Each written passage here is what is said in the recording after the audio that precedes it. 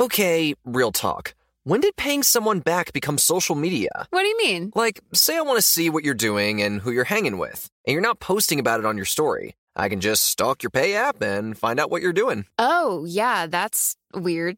You do that? No, I don't do that. I use Apple Cash. It's built into your iPhone, easy and secure. You can send and receive money right in messages and keep it between friends, and then use that money to buy something at a store with Apple Pay.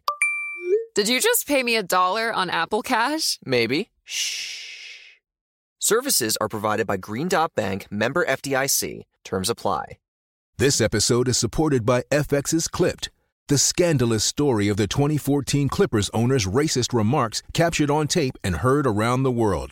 The series charts the tape's impact on a dysfunctional basketball organization striving to win against their reputation as the most cursed team in the league. Starring Lawrence Fishburne, Jackie Weaver, Cleopatra Coleman, and Ed O'Neill.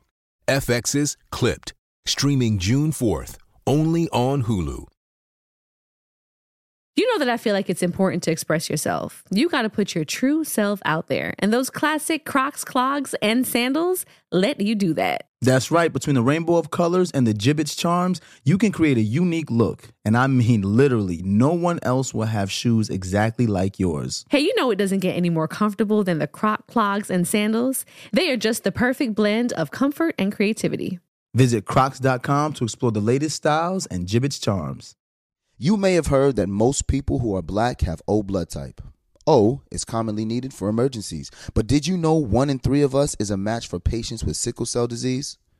Regardless of blood type, every day our blood saves lives and eases the pain of those living with sickle cell. Donate blood at Red Cross to help us save a life. Black excellence is in our blood. Visit redcrossblood.org/ourblood to make an appointment now. Posting on Twitter, Instagram, and Facebook is not the only way to be an activist in 2020. Which is funny. You almost took my soundbite, because what I'm wondering is, how active is social activism really? It's a good question. Dead ass. Hey, I'm Kadeen. And I'm DeVal. And we're the Ellises. You may know us from posting funny videos with our boys. And reading each other publicly as a form of therapy. Wait, I make you need therapy? Most days. Wow. Oh, and one more important thing to mention, we're married. Yes, sir, we are. We created this podcast to open dialogue about some of life's most taboo topics. Things most folks don't want to talk about. Through the lens of a millennial married couple. Dead ass is a term that we say every day. So when we say dead ass, we're actually saying facts. 100. The truth, the whole truth, and nothing but the truth. We about to take pillow talk to a whole new level. Dead Ass starts right now.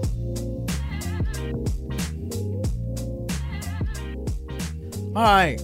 You got a good story for me today. I got a good story. I feel like with this topic, there's mad stories. But yes, it's mad stories, but I got a good story today, and it hit close to home because I remember you and I waking up one morning to a couple of I guess it was DMs and comments from people who were upset at you and me because they felt like we weren't vocal enough when it came to what was going on in the country at the time. And this was right after George Floyd was murdered. And you had went silent on social media for about a week and a half. I had posted a couple of things, but to be quite honest, that wasn't my main focus, wasn't posting at the time. What a lot of people don't know is that I still run a nonprofit organization in Brooklyn called Prototype Sports Performance. And during that time, we were dealing with the shutdown of the school system. So I had 6 employees that were working in the school system, all young kids who just graduated college. And they talked about shutting down the school.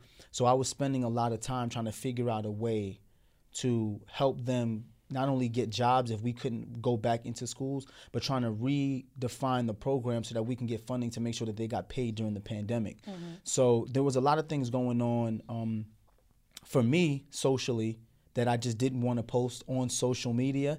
And at first I was a little taken back because I was like, you know, I do a lot that I don't post because I don't think it's post-worthy. Right. I just feel like necessary. it's not necessary. These are things these are my mission. This is my mission. This is my passion project. You know, I want to make sure that my people are taken care of on a daily basis on the front lines. Everything doesn't have to be look at what I'm doing. But then I also had to sit back and think that as a quote-unquote celebrity, because once you are in the public eye, we do have a podcast, I am on TV shows, we do have our social media platforms, people do want to hear what you have to say when it comes to things of this nature that affect all of us.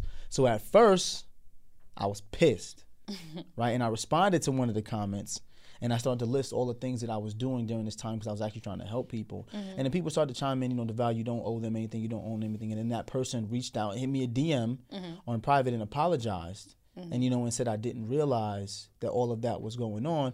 But that made me think in that moment how much of social media has kind of distorted our views of what real activism is. And it was that moment and that when that happened to me that I realized, you know, how much are people doing that we don't know. So check this out, guys. This song that I'm about to sing for karaoke means a lot to me because you guys know how I feel about this particular artist. But what made it so important to me was that Jackson listened to the song, and it's become our song that we listen to during workouts every other day. I know, yes. And he says it's amazing how this song, you know, was made in the 90s and it's so relevant today. In the 1900s. In the 1900s, yeah. This song was made in the 1900s. 1900s when your TV was black and white and big.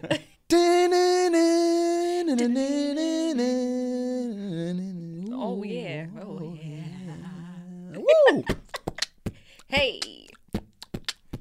I see no changes. Wake up in the morning and I ask myself, is life worth living? Should I blast myself? I'm tired of being broken, even worse, I'm black. My stomach hurts, so I'm looking for a purse to snatch. Cops kill a damn about a Negro. Pull a trigger, kill a nigga, he's a hero. Selling crack to the kids, who the hell cares? One less hungry mouth on the welfare. Hey. Think about those words. Are we literally not going through the same things right now in 2020? Damn. Jackson said to me when History we repeating itself. listened to it, and that's Tupac. Shout out to Tupac. I know Cairo's middle name is Shakur. Yeah. But wake up in the morning and I ask myself, is life worth living? Shall I blast myself? I'm tired of being poor and even worse, I'm black. My stomach hurts, so I'm looking for a purse to snatch. Even worse, I'm black. Cops give a damn about a Negro. Pull a trigger, kill a nigga, he's a hero. Jackson heard these words and was just like, that's happening right now. And you think about the suicide rate amongst blacks right now. It's high, especially during the pandemic. Right. Which With brings everybody me locked back in to and shut down. Which brings me back to story time. Back to story time. Because we developed a program, Prototype Sports Performance Lab, when I retired from the NFL to give young men an opportunity to transition into the world if their NFL dreams don't. And over the pan years, out. it expanded to young women as well. Yeah, so we currently have two mentors. Two mentors that are women. They ran track in college, and we have 3 athletes who are football players. Right. So we've pretty much always had a pulse in the community. Yeah. And I love you for that, because that was a vision that you had super early on, as early as when you retired from the NFL. Yes. And you wanted to start your speed and performance enhancement training program. Yes. And it was more than just training children physically or athletically. Yeah. It was about encompassing the entire child and the entire experience and how they can be a well-rounded athlete, you know, maintaining a certain grade level in school. There were certain criteria. Yeah, they had to maintain above an 80 average, uh-huh. above a 3.0.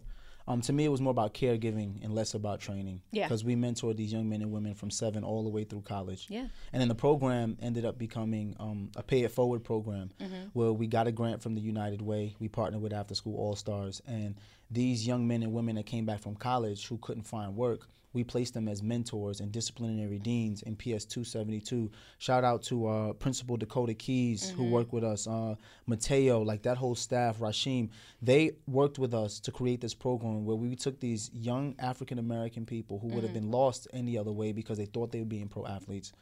They come back into the elementary schools and they mentor the young kids. So for the first time, they have an opportunity to see young people that look like them who graduated from college, who work with them daily, hand to hand. So they're like mentor, disciplinary deans. Absolutely. And we've been able to decrease the dropout rate. Well, not dropout rate, decrease the absentee rate because kids wanted to come to school to spend time with their mentors. Right.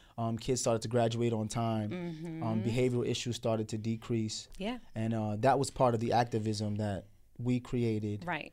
Because I feel like it was necessary for us to have an actual hand and pulse in the community. And, for me, the change was about being able to see it and being able to just on the front lines be the ones to be able to institute that change, you know what I mean, and seeing it through. So sometimes you can't affect the entire mass of people, but if you can help, a handful directly. But realistically, it wasn't just about that school. It was about the whole community. Because shout out to Canarsie, you know what I'm saying? This is on the school, the floor. Shout out to the floors. The floors. PS 272. I love y'all. Y'all know y'all my peoples. But this program was designed to help the community so that those young people, and we're talking about hundreds of kids that go to PS 272 who will ultimately graduate and go on to different junior high schools, but they feel better about themselves because they see versions of themselves that they can emulate. College graduates who played sports, who did well, who were productive members of society, who chose to come back and help them.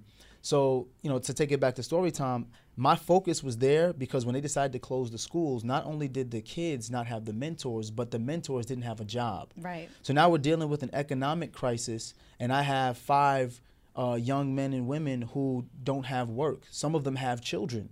So we were trying to focus on a way to revamp the program so they could do remote mentoring, and we were able to figure it out. But in that first 2-week span where I was kind of off social media, this is what I was dealing with, and that became my focus because at the time I had found out that I wasn't going back to film yet. All the brand partnerships had stopped. So social media for me wasn't a priority. It was my family and it was my actual community. And I started to get backlash from it because I wasn't posting constantly about what was going on. And if you did post, then I was getting backlash for not posting as well or as frequently. And it was just like, can I exist and process in this moment and see what the heck is going on? Or am I just going to be a person that's aimlessly, reposting other people's posts just to say that I'm posting and I'm active, and that's where we were with it. To take it a step further, though, Bae, with what we were doing in the community was not only just the parents, the children, the families. It was also having an establishment between the relationship between like our young men and women in the community and the police. Yes. Because the 69th precinct, which was one of our, local precincts and stuff like that, it was important for us too, for them to kind of know who we were. Absolutely. To know some of our children who were in the mentorship program. So that way it kind of decreased a little bit of the tension, or the aim was to try to decrease some of the tension that existed or could have potentially existed between our young folks and the cops. Yeah, absolutely. During the time at the peak of Prototype, we had a partnership with Pacplex. And there was I'm going to call him a young man by the name of Tommy who had a really good partnership with the 69th Precinct. And he ran the boxing gym. At the time, I think it was Zab Judah's boxing gym. But he ran the boxing gym, and there were men in there, older black men, who really had a stronghold in the community. So we used to partner with them, partner with the 69th Precinct to make sure that there was at least an understanding. So if something happened between one of my kids, I could reach out to someone at the 69th Precinct and say, hey, that's one of my Prototype kids. Let me get his parents on the phone. Let me get a lawyer present. And then I had an attorney that I could call when one of my kids had issues. Y'all heard him, Kenneth Montgomery. He comes on here all the time. So what we had developed through Prototype was at least a system where we could protect our kids, especially the kids that we knew were doing the right things. Because the worst thing is for a kid to get caught up in the system and have no way, or no one to turn to, no advice, no legal counsel, things like that. So we were creating, in a sense, our own ecosystem of, change and of support within our community, which is still super very important to us. So shout out to Canarsie again in Brooklyn. I mean, you see my hat. We have a special surprise for you guys. I met this young man a couple of weeks back when I did face-to-face with Louis Carr. And I actually got introduced to him months before when Jackson started asking me about what was going on in the country. And I was trying to find a way to introduce him learning about Black history. And I found this I Know Your Rights, I Know My Rights book, Bill of Rights. And it was written by Mysonne Lennon, who is our guest today, who we're going to speak to. And I'm going to introduce Mysonne and let him tell you a little bit about himself. But before we start, I'm going to tell you that Mysonne is an independent hip-hop artist and criminal justice reform activist from Bronx, New York. He's a co-founder of the social justice organizations Until Freedom, where he organizes and speaks out against bias, police, and inequity in the criminal justice system. He's also an author. Mr. Mysonne, are you with us? Hey. Hey, peace. Thanks for having me. Thank you. No, thank you so much for being here. This is the first time you're meeting my wife. You and I met earlier this year, but it's the first time you meet my wife. It's a pleasure. It's nice to now put an actual face to the cartoon version of you because your book is in heavy rotation in our house, like I told you before. So thank you so much for that. I mean, it made the transition for us to have that talk with our sons that much easier. So I appreciate that. And Val will tell you also, too, how you kind of inspired us. So keep on keeping on, brother. Thank you, Queen. I appreciate it. No doubt. Yeah, so for the people that really don't know you yet, please just tell them a little bit about yourself and tell them how you made this decision to become an activist. Okay, well, born and raised in the Bronx. First, I was a basketball player when I was young, and I guess my knee got bad, so I stopped playing basketball. Then I started doing hip hop. And, I thought I was good. People started telling me I was good. And in 1998, 99, I got signed to Def Jam on Violator Records by Chris Lighty, R.I.P. to Chris Lighty. He was the first person that signed me. Roughly right after I got signed, I got convicted of an armed robbery charge that I actually never did. Ended up spending 7 years out of a 7 to 14 year sentence in prison.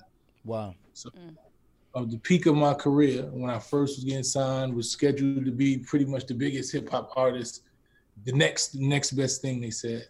And I ended up spending 7 years right when I got signed. So I did 7 years, came home in 2006. And while I was incarcerated, I learned a lot about the system, about the injustices of the system. With so many young Black and brown youth in there that was coming in there 16, 17 with 20 to 30 years for crimes that didn't amount to over $100. Right. A lot of older guys that I was in there was on their 20th year sentence for supposedly robbing somebody for a white woman for $1. Her pocketbook supposedly had $1. One of my closest friends, he actually just came home probably about a year ago. And he was one of my mentors, brilliant, really brilliant guy. And he was explaining to me his case. And we were just sitting there one day and he was talking to me. We was reading something and he started telling me about his case. He's like, I got locked up. He said, when I was young, we used to do a lot of stupid stuff. I used to hustle downtown. He used to hustle downtown and selling drugs, whatever. And a white lady told the police that he robbed her. He didn't never see, and he said, I've never seen this lady before. So I got arrested for this robbery. And she said that nobody did anything to her, but they walked up to her with a gun and said, give me your purse, and took her purse. And she said she had $1 in the purse. And he went and he was fighting the case. She wasn't hurt, nothing. They gave the man 25 years for this. Wow. 25 years for a $1 crime, pretty much. And so that really stuck in my mind. And when I was in there was so many stories like this from young kids that was just was disproportionate to a lot of these white kids that was going in there that was going home in 2 to 3 years with way worse crimes, $1 million embezzlement charges and all type of stuff. So I started realizing, it was disproportionate to our communities. So when I came home, being a hip hop artist, having notoriety from that, being from the streets, I understood that a lot of our realities were different. We had been taught the wrong things. We had glorified stupid things, and I was a victim of that. And a lot of our kids are victims of that. And the injustice system utilizes, the fact that we have been taught wrong.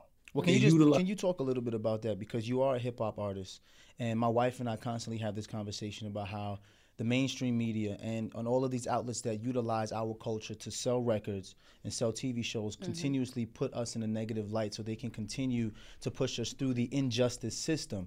Can you talk a little bit about how that made you feel as an artist and the type of music you want to put out and the type of things you want to push forward? Yeah, that was my first step into activism. When I realized that I had been lied to and I had been taught, something that wasn't reality, that we was taught to glorify. Like when we went to prison when we was young, it was some type of badge of honor.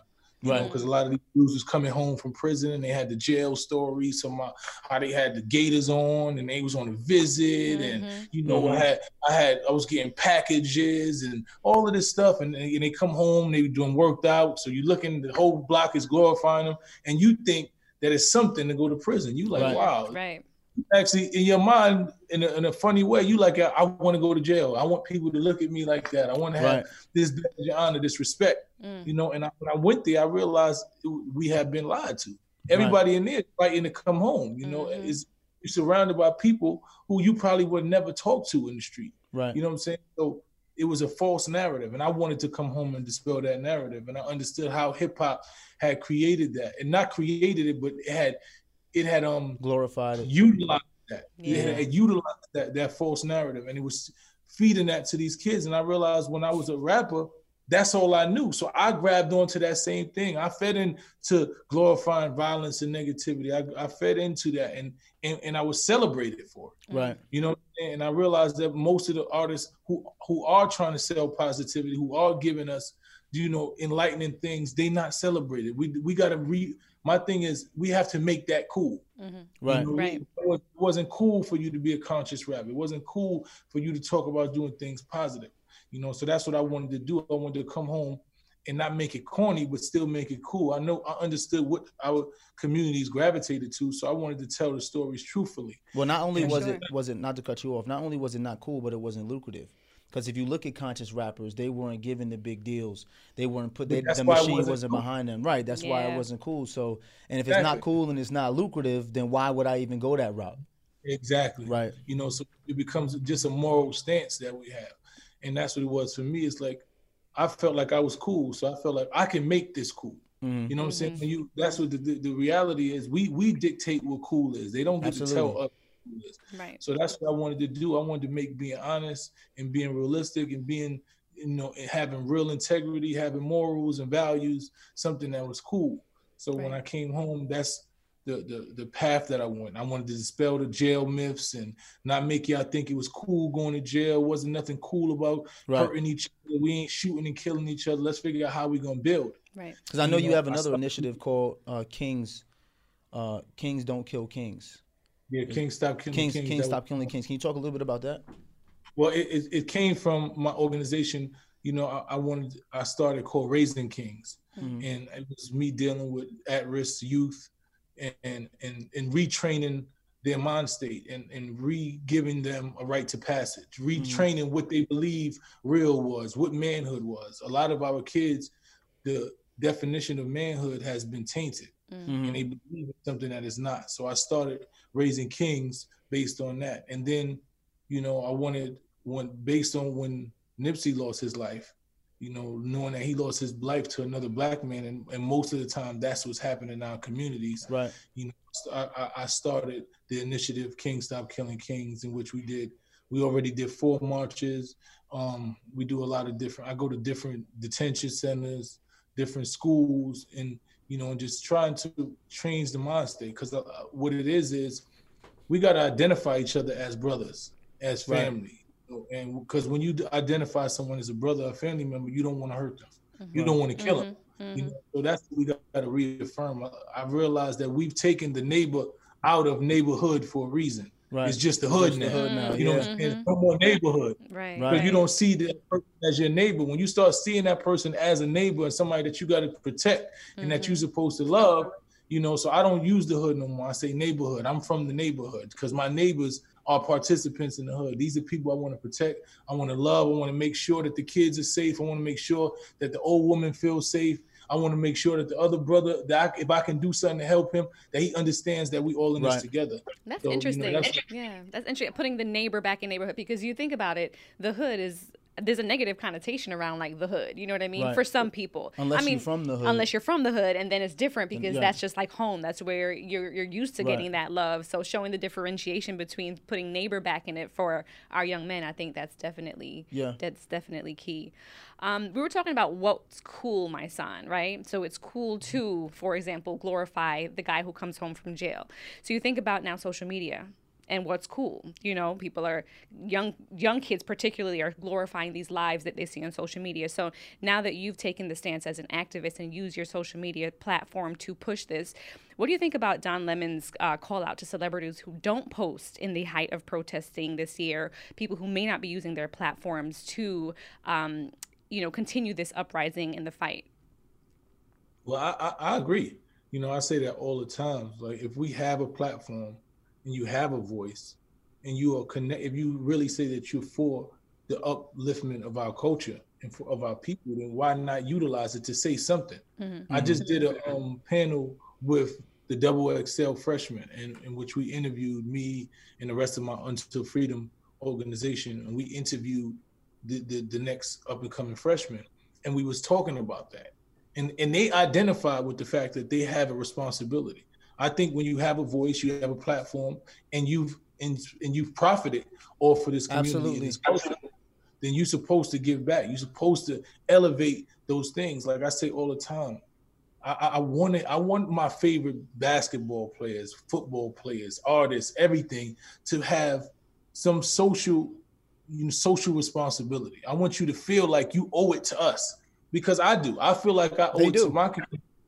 Exactly. You should feel like it. You do, and you should actually want that responsibility, because this culture and these people put you in a position to have these things. So you have to speak out. You have to speak out. Right now, we're in such a life-changing time and era that the more people speak out, you really can see change. Like, that's what it is. Like, the more that everyone is conscious of that and they're speaking up and they're saying, hey, we don't like this and we're not okay with this, and I'm willing to make a stand, and I'm willing to do something, or I'm willing to sacrifice something, you can actually see that the tide is changing. You know, so we need as many people as possible to utilize their platforms and voices. This is the way I talk to my wife about this, because she and I had a little bit of not a disagreement, but we had different ideologies. Because as a mom, when things started to get real heavy, the first thing she wanted to do was take care of her family first. And I said, I understand that as a woman, and I understand that as a mom and a wife, but we also have to understand that when we utilize our social media to go back to these people and say, hey, we're doing XYZ, we need your support. So we don't have a problem asking them for their support. Now they need our support.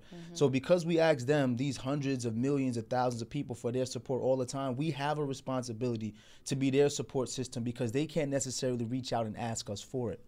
So when we had this conversation, she was like, I never thought about it like that. Right. And I never thought about where she was coming from the maternal instinct of having to protect home first. So we had to come to like a common ground. Right. And then realize, you know what, you're going to find a way to say it in your time, but you got to say something. Definitely. I didn't realize that it would be tone deaf of me to just pretend as if this was not occurring, although I was very aware within my household, like DeVal said. Yeah. But I had to know that there were, about 700,000 people who supported me in my journey to where I am now that was owed, something, yes. Whether it was me posting about it, me doing content around it, it has to be highs and lows, because we've always taken people through the highs and lows of our journey. So, yeah. And that leads me to a question to you about Black women, because you speak up on behalf of Black women all the time, Mysonne. And there was one thing you said that me and my wife were talking about yesterday. We were watching, what was the documentary? Black Boys. Black Boys on Peacock. And they were talking about how so many Black men in prison are in prison because of the woeful cries of white women, which America puts white women on a pedestal. If you attack a white woman or you become a villain to white women, you will be dealt with accordingly. But for Black women, and when a Black woman cries, it's never heard.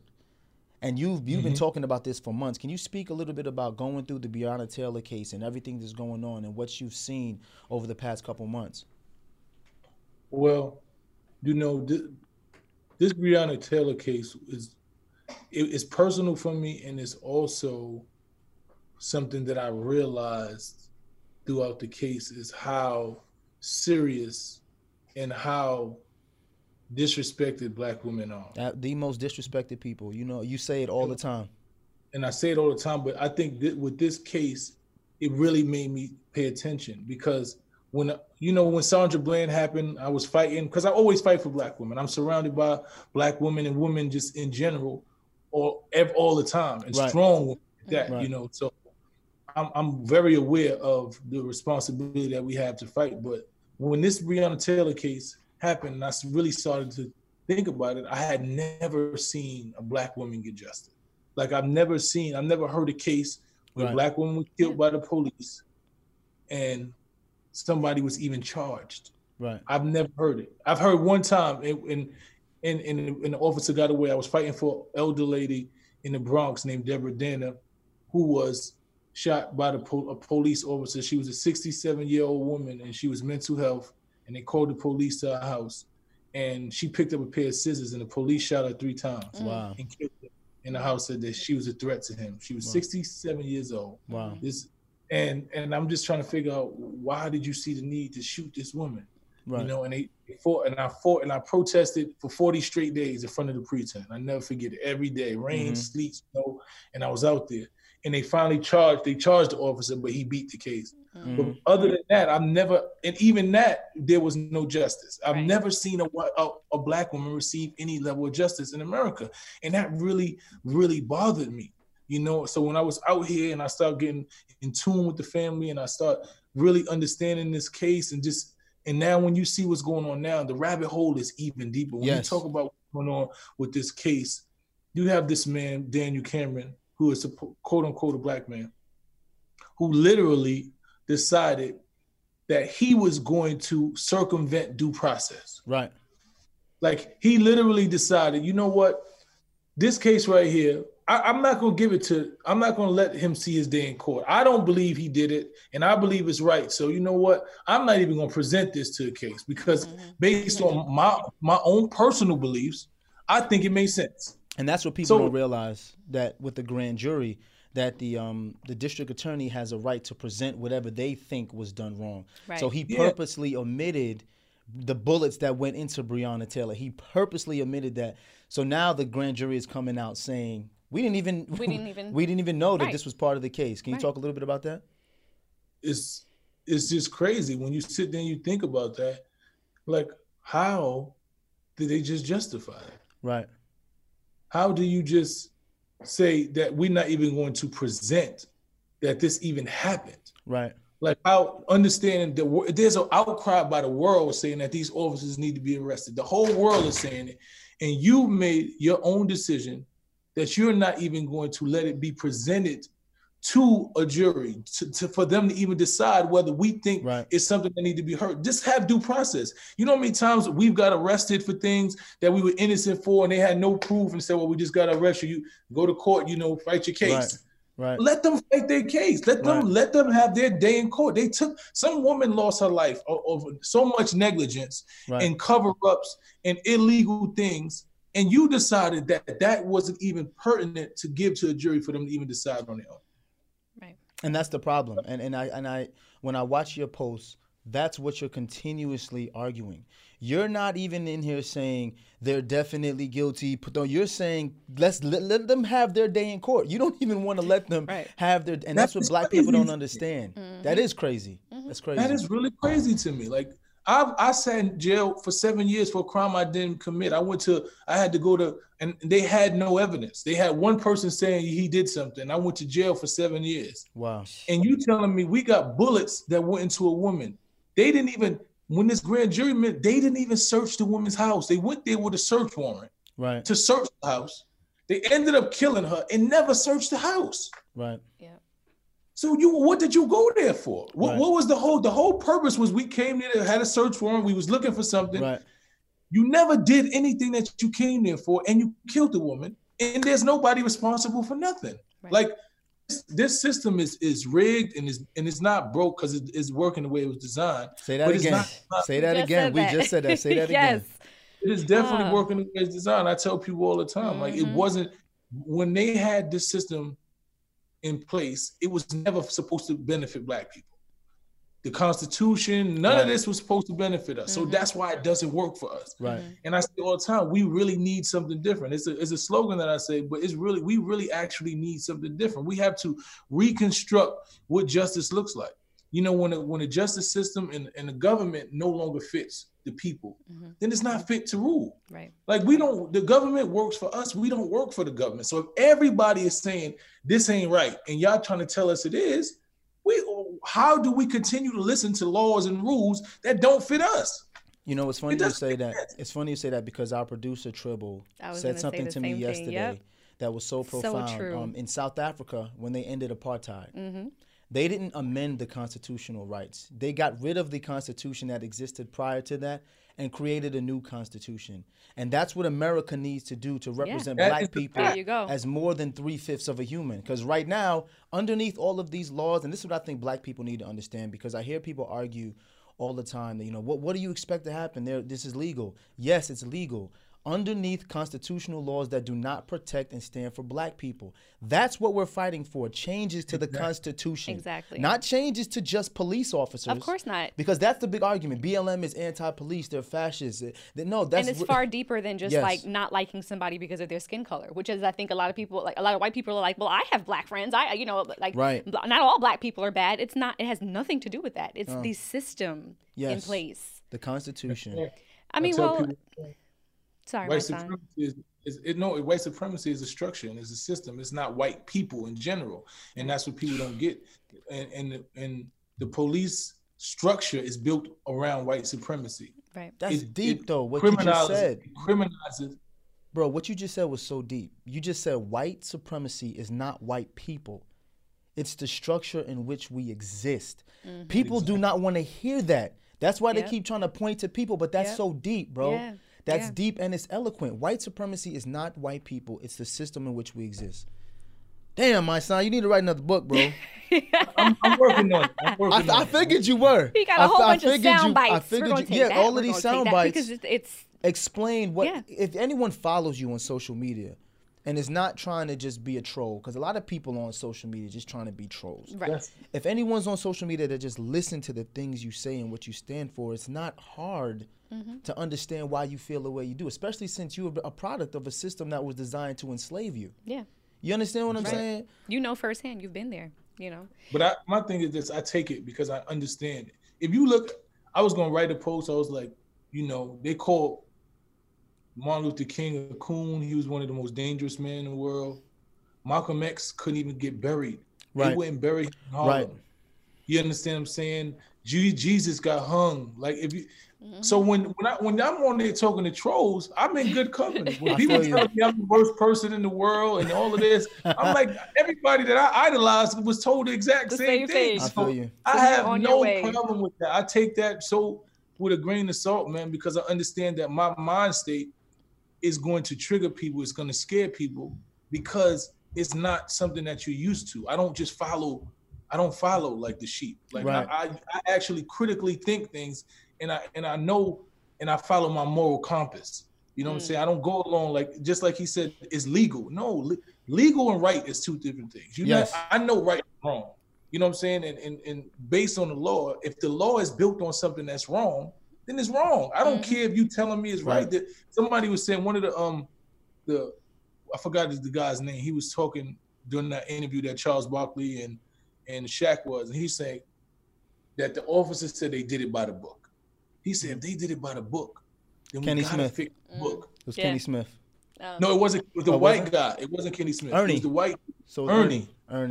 He did Ernie say, you're right. He did say that.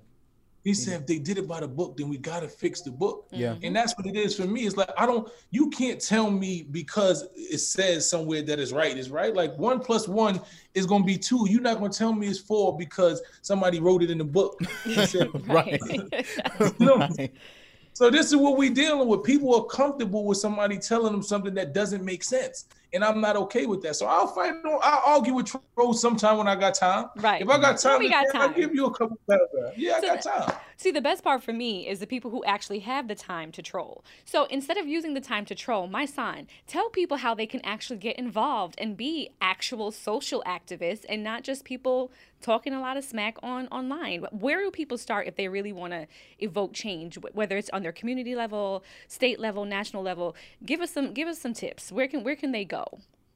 It's so many ways that you can go. It's so many different things because everybody's not going to be a frontline activist like me. They're not going to take months away from their family to move to Kentucky to stand on the front line. They're not going to go to jail. They're not going to risk their lives. They're not going to support families. They're not going to make those sacrifices. And it's cool. Some people are going to be on Instagram and tweet about it.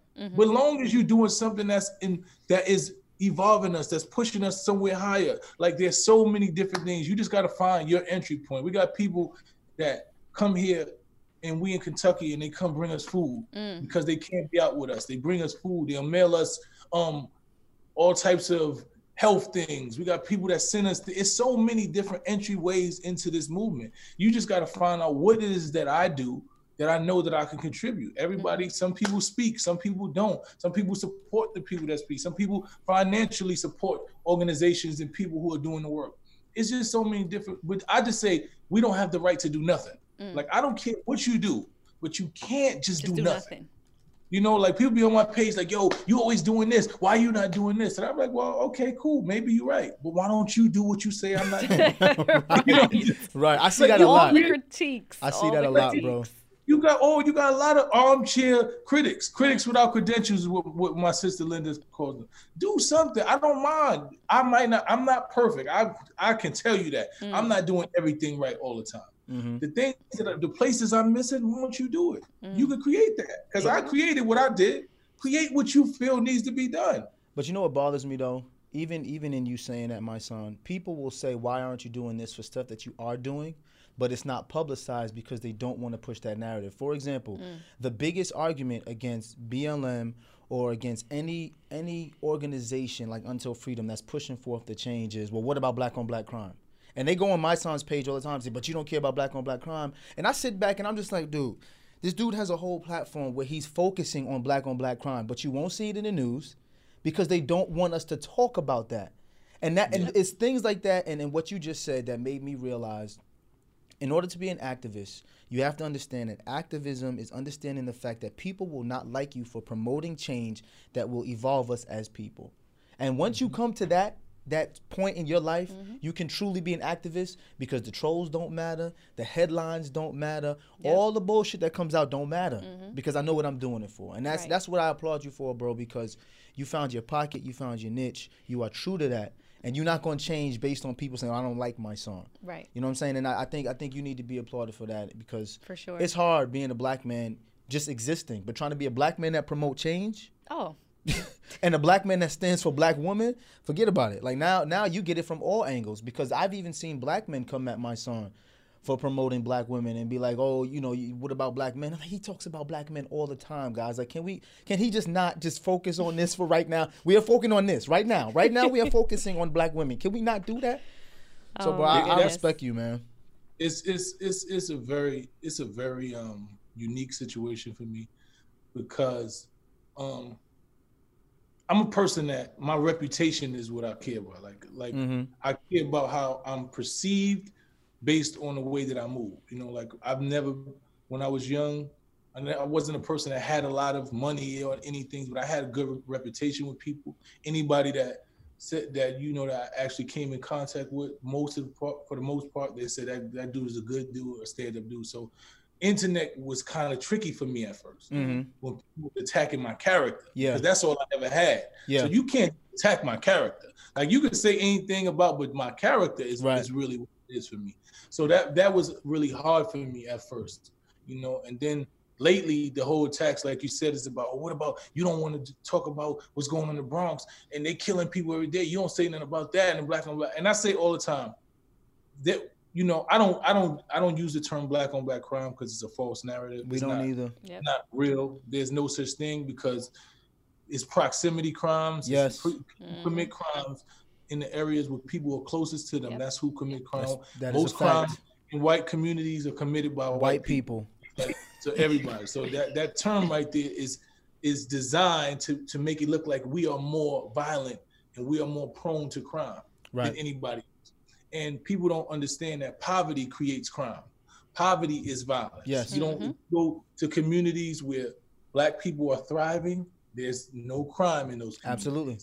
You know what I'm saying? So when you go to the hood where people are hungry, there's crime in those communities. Yep. You know, there's violence in those communities. If you put any people in the conditions that you put these black people in that you say are committing these crimes, they do the same exact thing. Right. There's no different. And if you go throughout the world, the same level of crime and violence is the overall thing is poverty. Absolutely. You know, and I tell people that all the time. So I understand. I come from an era. I come from a time. I come from a place where most people would just want to get out. You know, most people really just trying to figure. And when they get out, if you look at most of our athletes, and when soon as they get out of that era and they get out of that area and they get out of that community, it's no more crime. Right. The crime changes. So we understand what it is. When we talk about defunding the police, that's what defunding the police means. It doesn't mean we want anarchy and we don't want police ever. No, we want you to take some of the billions that you're giving the police and give a couple of those to community activists, give a couple of those to community organizations that can actually that actually prevent crime, because police don't prevent crime in our community. No, they don't. They lock you up after you commit the crime. Yeah, right. They don't prevent the crime. They only prevent 2% of the crime. So the crime is going to be able to be stopped by me, because I know everybody in the hood. So when I go to the hood and they like, yo, such and such is beefing with such and such, I sit down with both of them like, what y'all beefing over? And the respect that they have for me is going to bring them to the table. So that's a murder that we stop. We actually got crime, crisis management programs in Queens, in the Bronx, in Brooklyn, with former people who are gang members and people that came home from jail who actually prevent the crimes. So if you allocate those funds to them, you'll see the crime change. You'll see different changes. But no, they don't want to do that, because it fits a narrative. They want to say, you know what, we're not going to fund those communities. We're going to make sure that the schools is the worst, the health is the worst. We're going to make sure everything is the worst. And we're going to put a pandemic in the hood. And then we're going to say the only essential businesses is the liquor store. Right. So they can't go play no sports, can't go hang out, can't do nothing, but you can get liquor and stand on the corner. And that's it. And y'all bringing guns in the community and saying, oh, look at the savages. Like this is what they doing to us. And sometimes we get so frustrated with us and we blame us and we don't realize it. And then they say, oh, you just want to make an excuse. Like, this is common sense. It's been the same play over and over that they play. They know if they give us the same opportunities and the same resources that we're going to prevail. And it's done purposely. That's the reason why they don't. I think what you just explained was brilliant, because people don't understand what defund the police is. They think that defund the police means just fire all the cops and let us do it for ourselves. But what you're saying is allocating funds for programs that can help promote wealth building and time management for young men and women who have nothing but time and no resources to allocate energy, which obviously makes sense. Right, because that's a struggle. Because they defunded education. Like, they all took the time. all of the good programs. They took all of the acting and all of the stuff, the music, all the programs, arts. All the arts out of schools. And now these kids got nothing to do but go to corners and just sit there. Right. So what do you think is going to happen? And their mothers don't have jobs. No. They frustrated. So what do you actually think is happening? And it's funny, people have yet to create the correlation that the increase, because what they're saying right now is the increase in crime in the neighborhoods is because we're all screaming for defunding the police, without thinking that the increase in the crime is coming from the fact that people do not have jobs. Right. Like, people do not have work. There are millions and millions of people who do not have work, who are trying to find ways to feed families. But y'all want to say no, it's black people. We in a pandemic, like, for real. You don't. Yeah. I realized how traumatic this situation was. Being locked in your house for months. Like, I was going through trauma. Like, I was angry all the time. Yeah. I was frustrated. I had to start creating workout programs for myself. Like, literally, I had to do things because my mind. I was losing. I found myself drinking more. Like, you know what? Let me just take a drink. I ain't got nothing better to do. That was us too. Yeah, every night, little nightcap. Every night, we just like, yo, I'm looking at the news. They showing the death count. You gonna die? Like, so imagine a young kid in a house going through that. Somebody who hasn't really even mastered his emotion, who doesn't even understand still developing. He's just still developing, and he's just surrounded by that all day long. Like, we are in a crisis. We are in a crisis, and poverty is the biggest form of crisis. So when you put all the rest of that on top of poverty, what you think you're gonna get? Right, bro. We're gonna have you back on. We have to have you back on, because this conversation is not. It's not over. It's not this over. is just the beginning of the conversation. Still continuing. So we appreciate you. But before you leave, can you please tell everybody where to find you? Everything that they can do to find you, and everything that you're working on. Okay, so my Instagram is Mysonne NY General. You can follow me there. On Twitter is @Mysonne. Follow Until Freedom, so you can be updated about what we're doing to fight for Breonna Taylor. We're doing a big march October 17th with Breonna Taylor's family in New York. So we want everybody to come out there with us. And just follow me on those platforms. I'm not hard to find.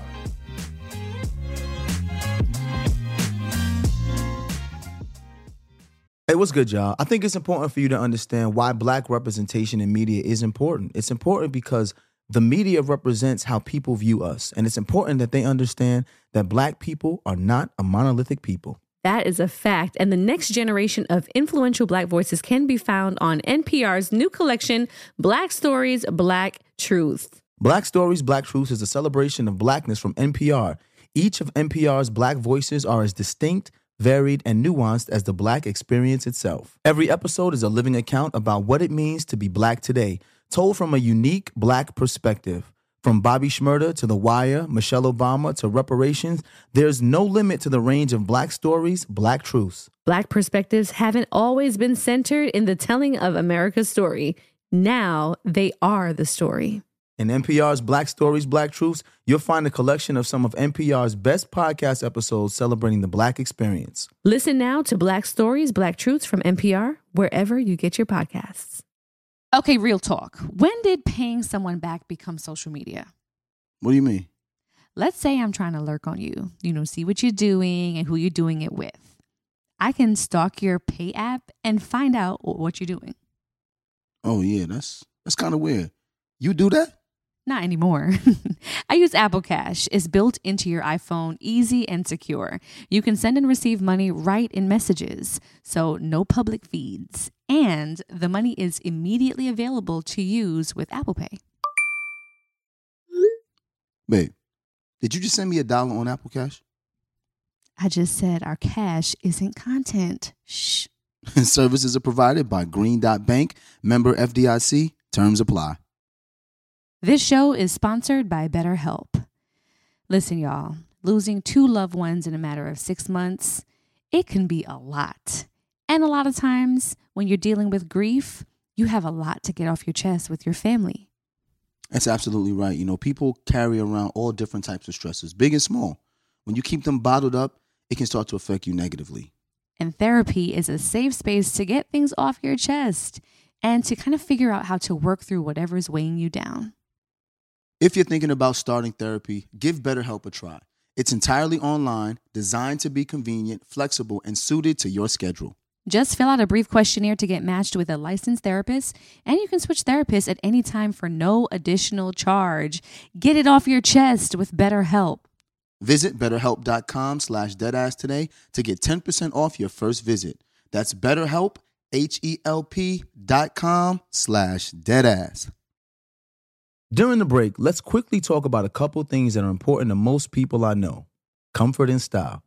Crocs, classic clogs, and sandals have both covered. When I'm talking about style, I mean personal style. There are just so many colors and so many Jibbitz charms that you can add to the Crocs to make them unique. You can dress up your Crocs to match your mood, to match your personality, to fit the occasion, and you can change them up day to day. I mean, ultimately, you can stand out from the crowd in a way that only you can because it's your personal style. And now, let's talk about comfort. It doesn't get better than Crocs, clogs, and sandals when it comes to being comfortable. Style and comfort are usually a trade-off, but here, they're a package deal. It's like you have cushions on your feet. Soft, stylish, personalized, colorful cushion. That's right. So why wait? Head over to Crocs.com today and experience the comfort and style of Crocs classic clogs and sandals for yourself. Your feet will thank you. We're back, y'all. All right. And it's listener letter time.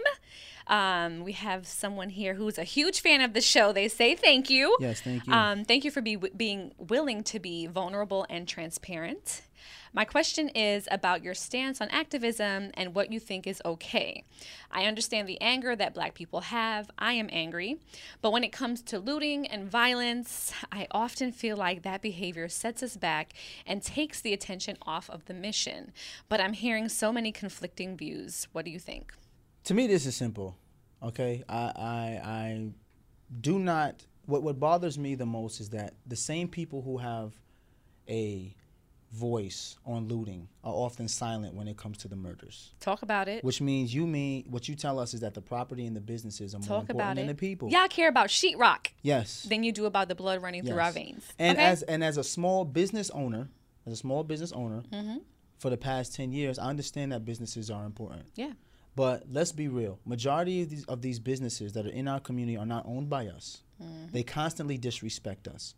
They are owned by people who don't even live in the communities in which they ask the people in the community to patronize their business. So then when their businesses get destroyed by the same people they disrespect, you cannot be upset at the people. You understand what I'm saying? You cannot ask a marginalized people who have been terrorized, brutalized, and criminalized their whole life to now be civilized when responding to your brutality. So what you're saying to me is, listen, I know I killed you. I know I shot you. I know I shot your kids. I know I locked your people up. But I'm going to need you to just be calm and don't do what we've been doing to you for 400 years. That to me is when people say to me, y'all shouldn't riot and loot. That's what you're saying to me. Man, this woman she said it so eloquently on this clip. I wish I could find it. I have to dig it up. But there was a woman that was speaking about looting. And she started off talking about like a Monopoly game. Yes. And it's like, all right, so I'm going to give you this money. And, you know, I'm going to give you this money, but I'm going to take this from you. And I'm going to take that from you. And I'm going to take that from you. And it's like you keep taking and you keep taking with all these promises of things that we're going to get. That's going to come. And it never comes. And I mean, let me tell you how many times I feel like we should pull that clip up at some point and air it because you know which one I'm talking about. Yes. But she literally was just like, to hell with your building. Yes. She broke down the socioeconomic damage that was created to black people and why we respond by damaging your property. Absolutely. So it's a really you have to kind of toe the line between, like, you know, promoting the violence and the looting. There's no total line. I don't think that we promote looting. No, we're not promoting it, but just saying is the also voice. Holding people accountable who don't understand why we're looting. Right, but we can't glaze over that. You don't promote looting, right? But looting and rioting is the voice of the voiceless. You've taken away all other options for them to get their point across, which is why they're looting and rioting. The peaceful protesting, the kneeling, like we said earlier in the show. You took all of that away. You said we couldn't peacefully protest, we couldn't kneel, we can't march. We don't have people in positions of power who are politicians who can help us get change. We have to get your attention. You want us to stop looting? Pay attention when we hashtag. What's left? You want us to stop looting? Pay attention when we kneel. Stop moving the goalposts. Stop hijacking the narrative and listen to what we're saying, and we'll stop looting. That's not promoting looting. Right. But you got to understand, if you're a child, right? If you're a child and your whole life, your father has been whooping your ass, whipping your mom's ass every single day, there's going to come a point when you grow up and you become a man. And you say, well, I'm tired of these ass whoopings, and I'm going to hit this man back.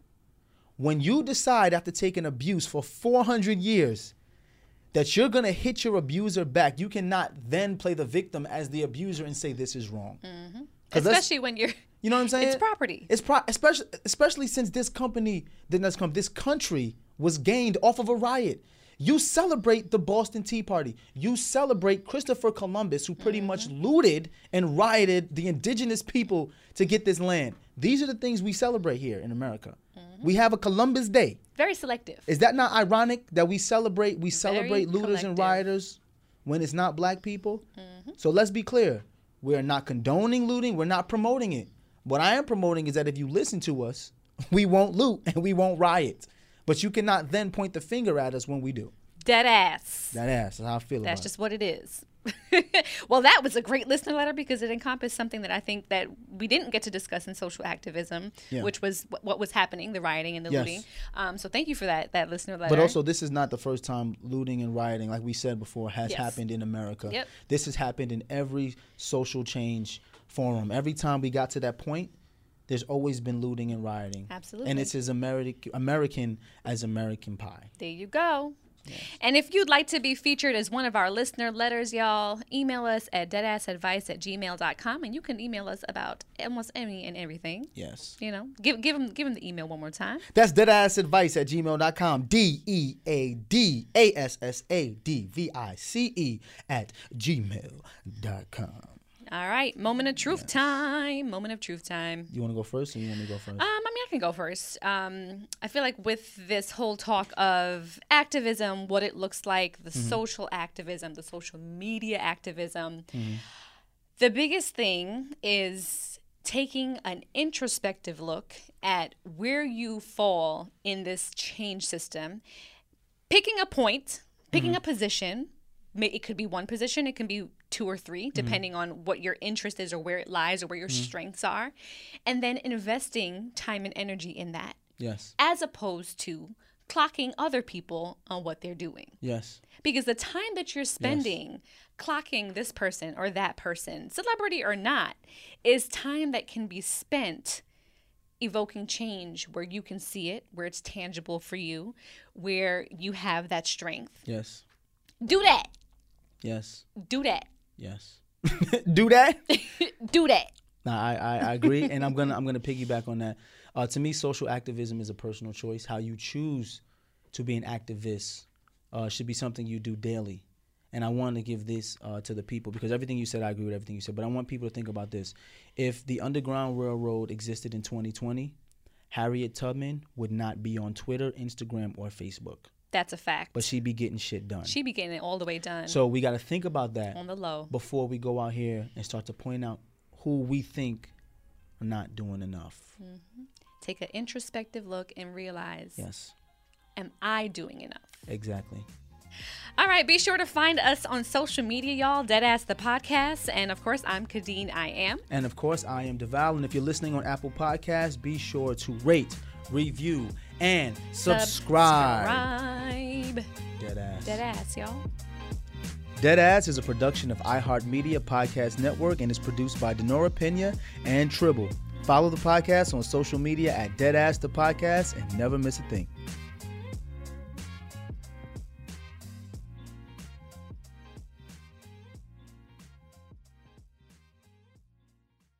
This show is sponsored by BetterHelp. It's a simple truth. No matter who you are, mental health challenges can affect you, and how you manage them can make all the difference. That's why everyone should have access to mental health support that meets them where they are and helps them get through. BetterHelp provides online therapy on your schedule. It's flexible, simple to use, and more affordable than in-person therapy. Connect with a licensed therapist selected just for you. Learn more at BetterHelp.com. That's BetterHelp.com. You know that I feel like it's important to express yourself. You got to put your true self out there. And those classic Crocs, clogs, and sandals let you do that. That's right. Between the rainbow of colors and the gibbets charms, you can create a unique look. And I mean, literally, no one else will have shoes exactly like yours. Hey, you know it doesn't get any more comfortable than the Croc, clogs, and sandals. They are just the perfect blend of comfort and creativity. Visit Crocs.com to explore the latest styles and gibbets charms. It's time to celebrate Black History Month at the Walmart Black and Unlimited Clock. One at Flatiron Plaza in New York City and one at Ovation Hollywood in Los Angeles from 8 a.m. to 8 p.m. With giveaways dropping every hour on the hour, it's a perfect time to try, like, and share Black-led products. It's free for everyone, and it's your chance to see how you can level up your daily routine with Black-led products that are creating a new world of choices at Walmart. Trust, you don't want to miss it. From BBC Radio 4, Britain's biggest paranormal podcast is going on a road trip. I thought in that moment, oh my God, we've summoned something from this board. This is Uncanny USA. He says, somebody's in the house, and I screamed. Listen to Uncanny USA wherever you get your BBC podcasts, if you dare.